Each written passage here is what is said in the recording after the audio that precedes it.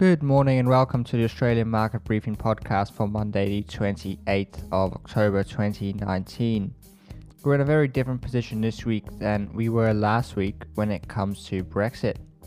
Last week, this time we seemed to be on the brink of a Brexit deal. In fact, we were staring directly down the barrel of the parliamentary proceedings that would have got Brexit done.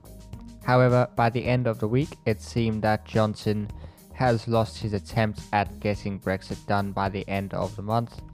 It truly would take a miracle for him to pull it off, given that the end of the month is only a few days away. Now it seems that we will see an extension being granted by the EU, and the UK will go to the polls sometime soon. Johnson is confident that he will win the general election, in which case he will likely continue to push ahead with his Brexit plans and will have a deal passed. However, if we have learned anything from the last 3 years of Brexit shenanigans, it is that anything can happen. There was a positive end to the week last week with the S&P 500 closing right up near the record closing high set back in July. The index did in fact trade above that level during the day, reaching a peak of 3,027.55 points. The US Trade Representative's Office has said that deputy level talks will be continuing with China, with reports coming out that a Phase 1 trade pact may be close to completion.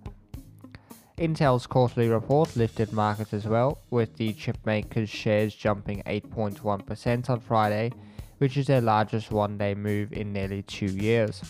The Philadelphia SE Semiconductor Index reached a new high on the news. It has been a big weekend in the property market, with Sydney and Melbourne staying above 75% in the preliminary clearance rates, despite a 33% rise in volumes. Brisbane saw 33% clearance rates, 74% was seen in Adelaide, and 47% in Canberra. The ASX is set to rise this morning as that positive news out of the US and China has pleased investors.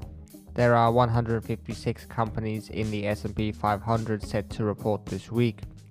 We'll have a fairly quiet start to the week in terms of data, but that will pick up towards the middle of the week.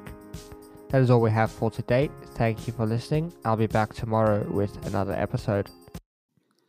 Hey guys, thank you for listening to that episode of Australian Market Briefing.